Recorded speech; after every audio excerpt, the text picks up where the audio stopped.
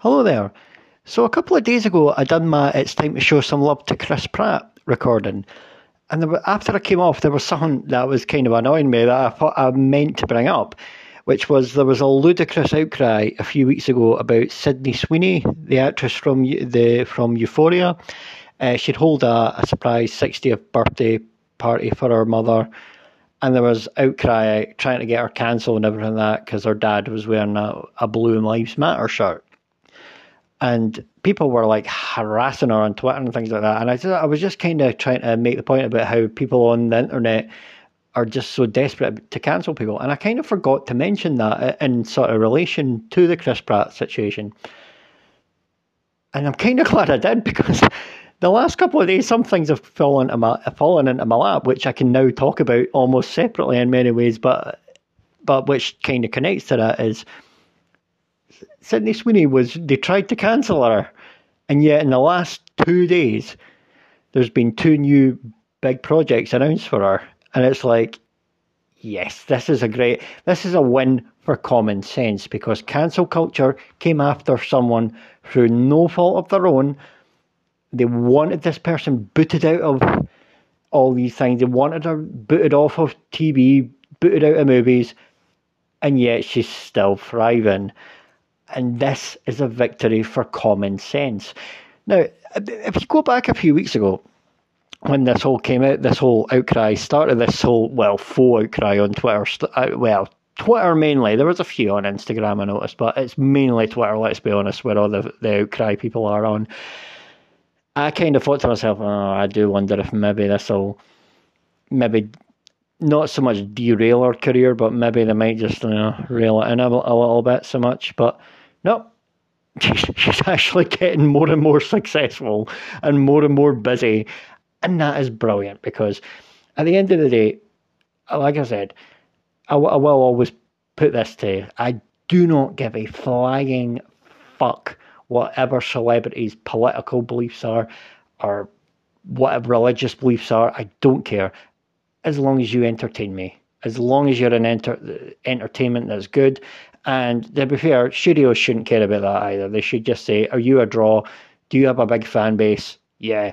Well, there you go. Are you good at acting? Are you right for the part? Then yes, on you go. And speaking of right for the part, Barbarella, think of Sydney Sweeney cast as Barbarella, and you're just like, oh yes, that absolutely works 100%. It's like, it's just made for and I'm surprised in a way that they're actually doing this, a modern update of this, because it is of its time. And to be fair, I've never actually seen this film right the way through. I've just seen bits of it, and it starred Jane Fonda and things like that, and the character was hyperly sexualized. And to be fair, you couldn't get away with this nowadays, and honestly, neither you should. The times have moved on. You shouldn't be really putting this up there. But if you think about the way the character looks, and this is based on comics and things like that, look at the way the comic's drawn, and look at Sydney Sweeney. It's absolutely tailor-made. It's like spit an image. And to be honest, a lot of the time they're trying to recast people and subvert your expectations and things like that. And before anyone says anything about it starts moaning, I am very, very supportive of Halle Bailey being the Little Mermaid. So before anyone turns around and says anything like that, because I think if you're right for the part, you're right for the part, and things like that. And from what I've seen of the Little Mermaid trailer, I actually like that trailer. I thought she was amazing when I heard the little part of her singing at the end. I thought she was fantastic. And from what I've seen from her in interviews and from social media, she comes across as an absolute sweetheart. So you know what? I think she actually will make a great Ariel.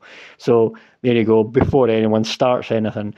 But I will say this as well. It's like, I am surprised they're actually going this route. Now, if you actually go down more of an action sci-fi thing like this, and you've got like Sydney as Barbarella, great, that's fantastic. Doesn't need to be hyperly sexualized and things like that. But you can see in the disgusting film tweet that was showing the announcement of this, there was people in the replies going, it's Magarella, where was she on January 6th?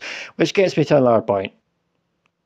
Just because her dad was wearing that t-shirt doesn't mean she supports what the same view is. And people have said things like that. Well, if you don't, you could always cut them off. And I'm just like, yeah, well, I mean, you're really going to cut a family member off just because of political views? I know apparently Jennifer Lawrence done that, and good for her, I suppose, but she honestly comes across as quite fucking annoying, to be honest. Wonderful actress, but she comes across as quite fucking annoying, tell you the truth.